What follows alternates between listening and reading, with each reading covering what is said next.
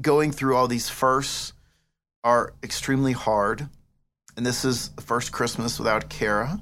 But I've gained strength and wisdom through all these other firsts.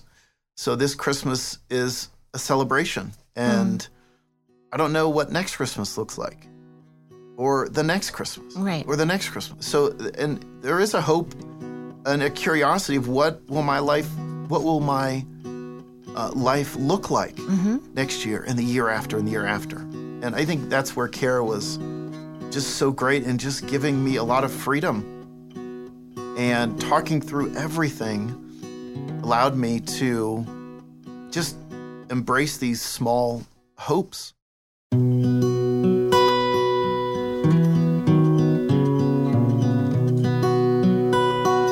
now, Mundane Faithfulness presents, in partnership with South Park Crawlspace Records, the Mundane Faithfulness Podcast.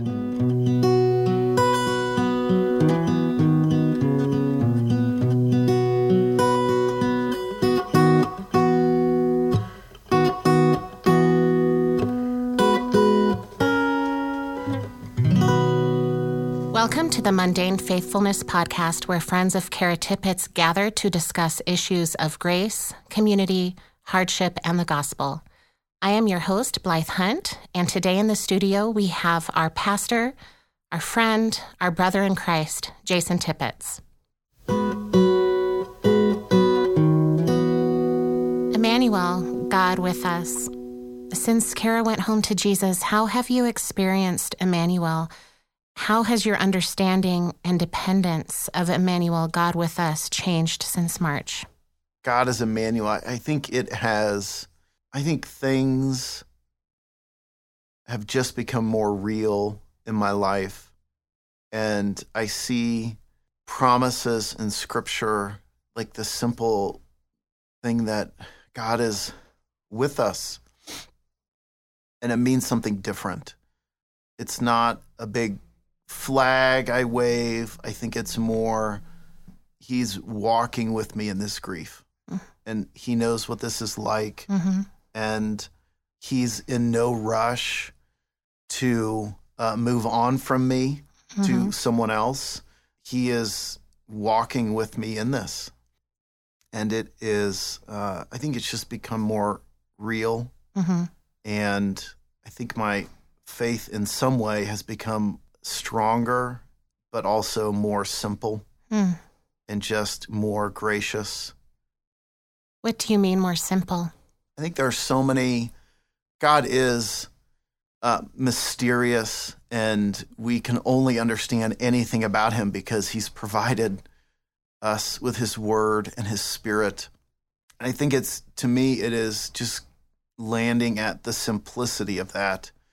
There are things that I will not understand about God, and at this present season of my life, I'm okay with this mystery. And I think I have tried to create or hold on to fewer categories that I want to be firm, and just realize there is so much mystery in this life.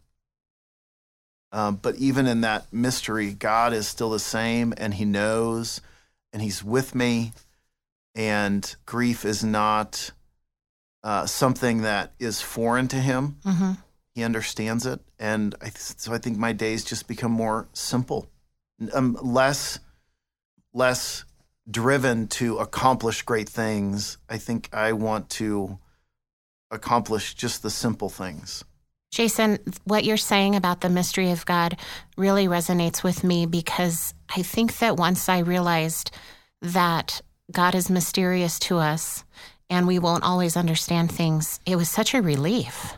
Because if I can figure things out, then God is not as big as he really should be.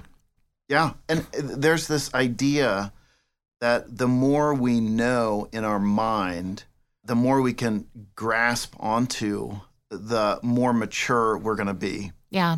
But but what we forget then is our heart and desire and our passion. And how does God meet us in those and transform those, instead of just thinking, well, I just need to read more things. I need to memorize more things. I need to know more things, and especially in grief. And then thinking, the more I can grasp hold of grief, the more that I can be freed from it.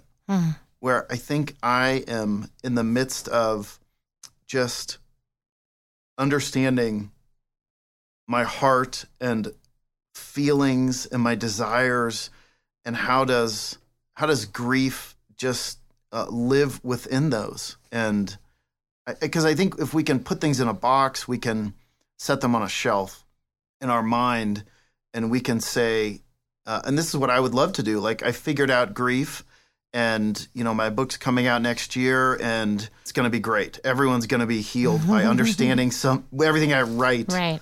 Instead of realizing God meets me in my heart and my desire, and a lot of that is broken, but it's slowly being restored. And there's this mystery and curiosity of not just how does God meet me there, but what does the rest of my life look like? And I know if I could put it on a shelf, it would be like storing things away in my house, which is interesting. I'm sort of in the process of moving things around in our house, and there's a grief of putting a picture or a book or a memory in a container and placing in a closet. And it's interesting, as I do that, I wrestle through a lot of emotion, which is my heart. And it's interesting, as I invite people to come over and, hey, does anyone want some of these things? It's interesting, they walk out of the house with it, and I really process through, how does that feel? Where I think if it's only cerebral, I would have this timeline of, okay, it's been this many months, so I should be able to give this % of everything that was the we of our marriage away. But they leave, and people have asked me, how was that for you when someone walked out of the house with that memory? And I'm not giving away things that my kids are emotionally attached to. We talk through all these things, but sometimes it is this odd. They'll walk out of the house, and I think, why is this so hard? Like, why is that specific thing so hard? But I know people are gracious, that I know I could call them the next day and say, gosh, what was I thinking? Can you bring that back? And they'd be okay with that. Right. One of the things that has amazed me about your grief that you have done so well is you have engaged your grief. I think that for me, the tendency is to want to distract myself, to push the grief away, to try to ignore it, and then maybe it'll go away. And, it's different for you because Kara was your wife. She was there all the time for you, 24/7. But even when my parents died, if I could just push it away and pretend like it wasn't there, maybe I can get through this day. And I haven't seen you do that. Well, I want to. Yeah. I think I called 5 other pastors who had lost their wives and just asked them, I just want to hear your story, and just let them talk for an hour or two. And it was very helpful to me. And a lot of their wisdom to me was, 1 or 2 of them said this, grief is going to come, and it's going to want to move into your house. And if you leave it outside, if you push it away, it's going to break in later.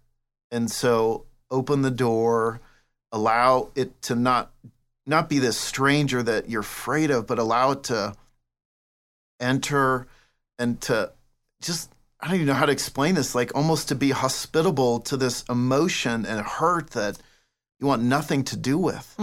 Because if it's left out, it will break in like a thief and robber. But how can I allow it to come in, and how can I be friends with this emotion and live in this tension of, man, this wonderful thing happened today, but a few minutes later, I sit in my chair and I feel like I sink and almost fold into the chair in grief.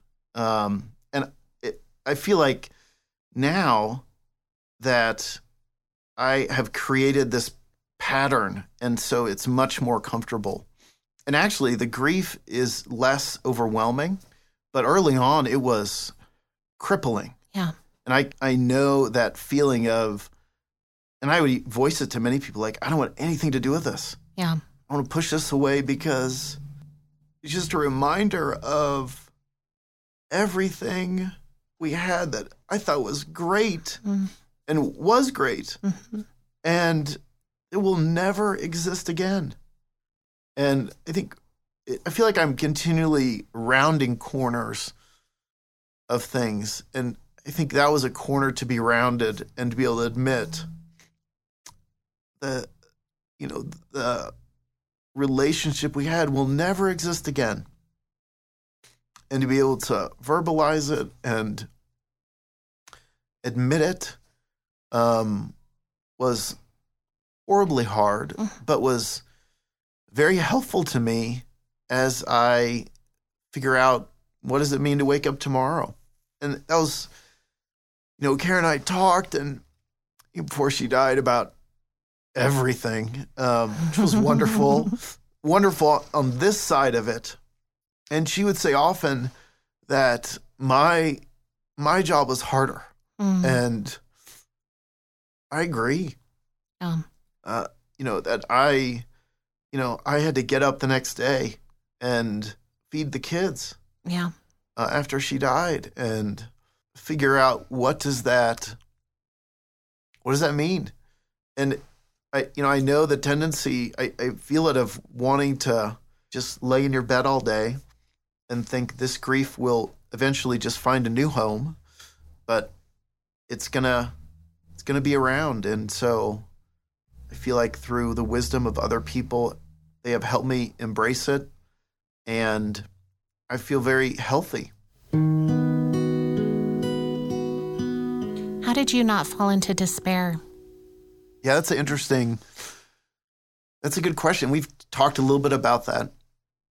I don't know. I think I look back at, and I think this happens to everyone's life, that God takes us all through things that are hurtful, and we're allowed this opportunity to allow God to form us through that experience. And I feel like through my life, as I've had those hurtful things, whether it's personally hurtful or hurtful from a community or within family, and to see how those formed me.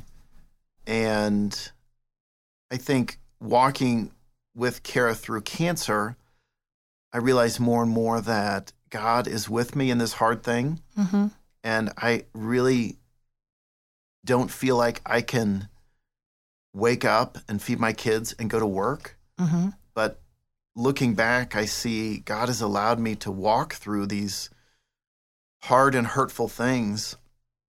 And so he's going to give me the strength and wisdom to meet this. And I think really I remember many times sitting down in a chair in our house and knowing like I have to find somewhere to sit down because I am going to literally implode and fall apart. Mm. And I don't know, not knowing what the other side looked like, but knowing if I avoided this and just thought I'm just going to be strong, that it's going to come back. Mm. And so I would find a chair to sit in where I knew I could sink in it and just cry. Mm. And with that, the crying always stopped. Mm. And I think it was the first time when the crying stopped that helped me realize, well, I think it's always going to stop at some point. And so I shouldn't be afraid of these waves and this stranger entering, because I'm okay. And this wave's going to overwhelm me. But just like a wave, it's going to pass. And I'm going to stand up and I'm going to walk away from this chair. So at Christmas time, we talk a lot about hope because of Jesus' birth and the hope that we have in Christ. How is your hope different this year without Kara and after experiencing these months of grief? I think I'd rather celebrate Easter than Christmas. Yeah. I think my hope is in there is life after this death, and we pass through this veil, and the union that Christ has with me will not be tarnished or marred through death. And so I think some of my hope is just a more of an interest and a curiosity in what is heaven like. Mm-hmm. But I think, so there's that great hope of the day I die, Christ meets me there. Mm-hmm. And I'm held and I move forward, and there are glorious things which are unimaginable to me. So I think there's that huge hope, but there's also this hope of, it does not mean that there won't be small pictures or symbols of hope in my life going forward.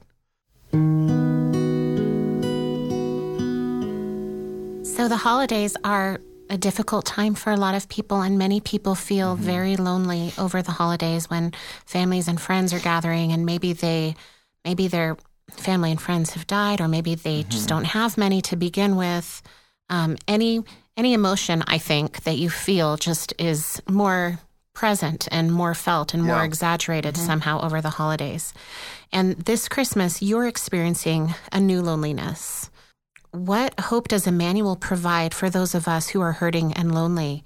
What does this look like to trust in Emmanuel when you are hurting and you can't change your circumstances and it's not what you had hoped? This is not the Christmas you had wanted. Yeah, I think that's a great question, because it goes beyond just the question of me and our family and losing my wife and my kids losing their mom, but it speaks to everyone. I think we all have this expectation of what we want some kind of celebration holiday to be. You know, I think some of the things that I think through are, if I'm having a miserable, emotional, grieving day, it doesn't mean that that's going to be tomorrow or the next day.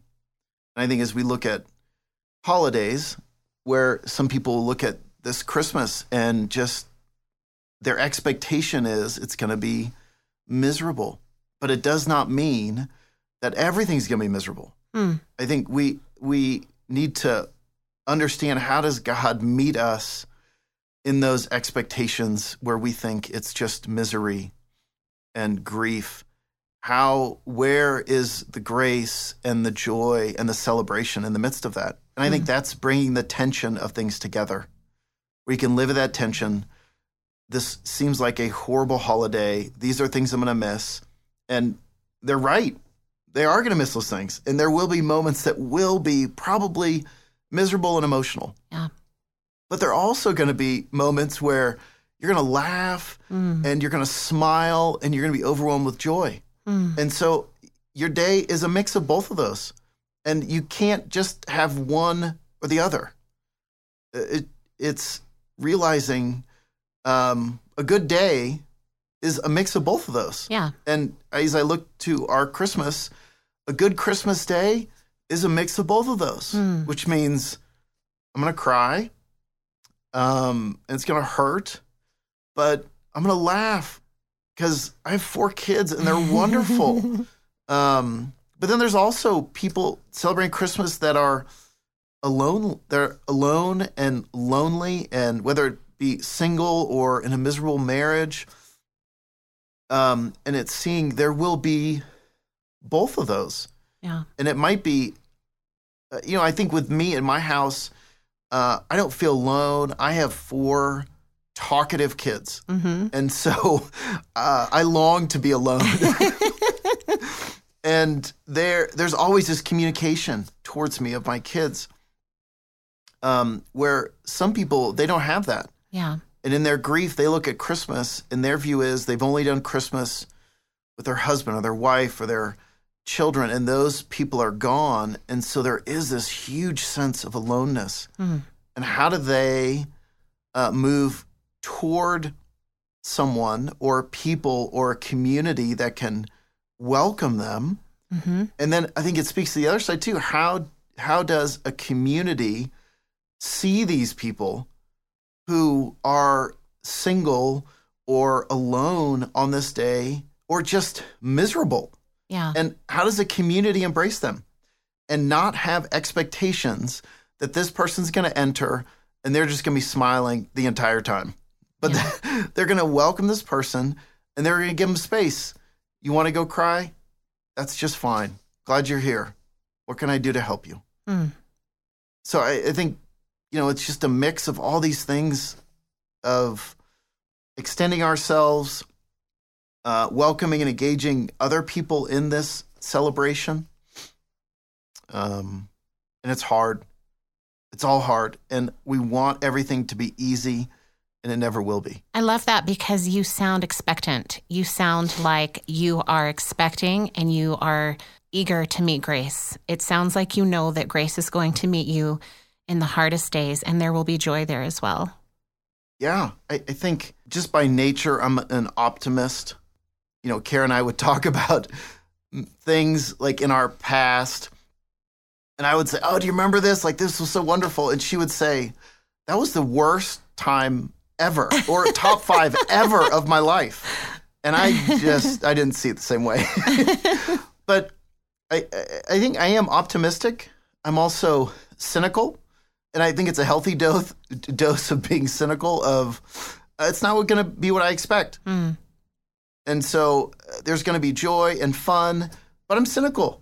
It's not always going to be joyful and fun. Mickey talks about how your children choose joy. And I've seen it, and it's beautiful, and it has taught me so much, even from a distance. What have you learned about choosing joy just from watching your children? Yeah, I think they do choose joy. My kids are, like most kids, just happy. And I think it's interesting. It's not me choosing joy for them. Or even me choosing joy, because we're a family. So when they go through things, I go through it too. As they are choosing joy, it helps me realize, gosh, there are joyful things. And so they, like even this morning, they were playing and in front of the fireplace. And so there's Legos and magnet things and coloring paper all over the place. And they're just fun and having joy. And I think, why is this not wonderful? That I can be here with my kids and experience this. In the back of my head, I'm also thinking, no one's going to clean this up. It's just going to be a disaster. But I'm learning to just let those things go and realize my kids want to have fun. And in the joy, as I provide things and events and memories that they can have joy in, it really opens the door for more discussion about grief and sorrow. It doesn't make them completely run away from it. It lets them know, like, I'm with them and we're laughing and wrestling. And then it gives them opportunity later to share more of emotional things.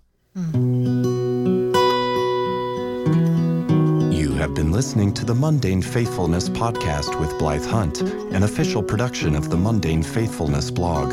You can find us on the web at mundanefaithfulness.com or on Facebook at mundanefaithfulness.com/community. Subscribe now to hear the weekly podcast on iTunes or your preferred podcasting application. Help us spread the word. If you enjoyed this week's episode, please go to iTunes and leave a review.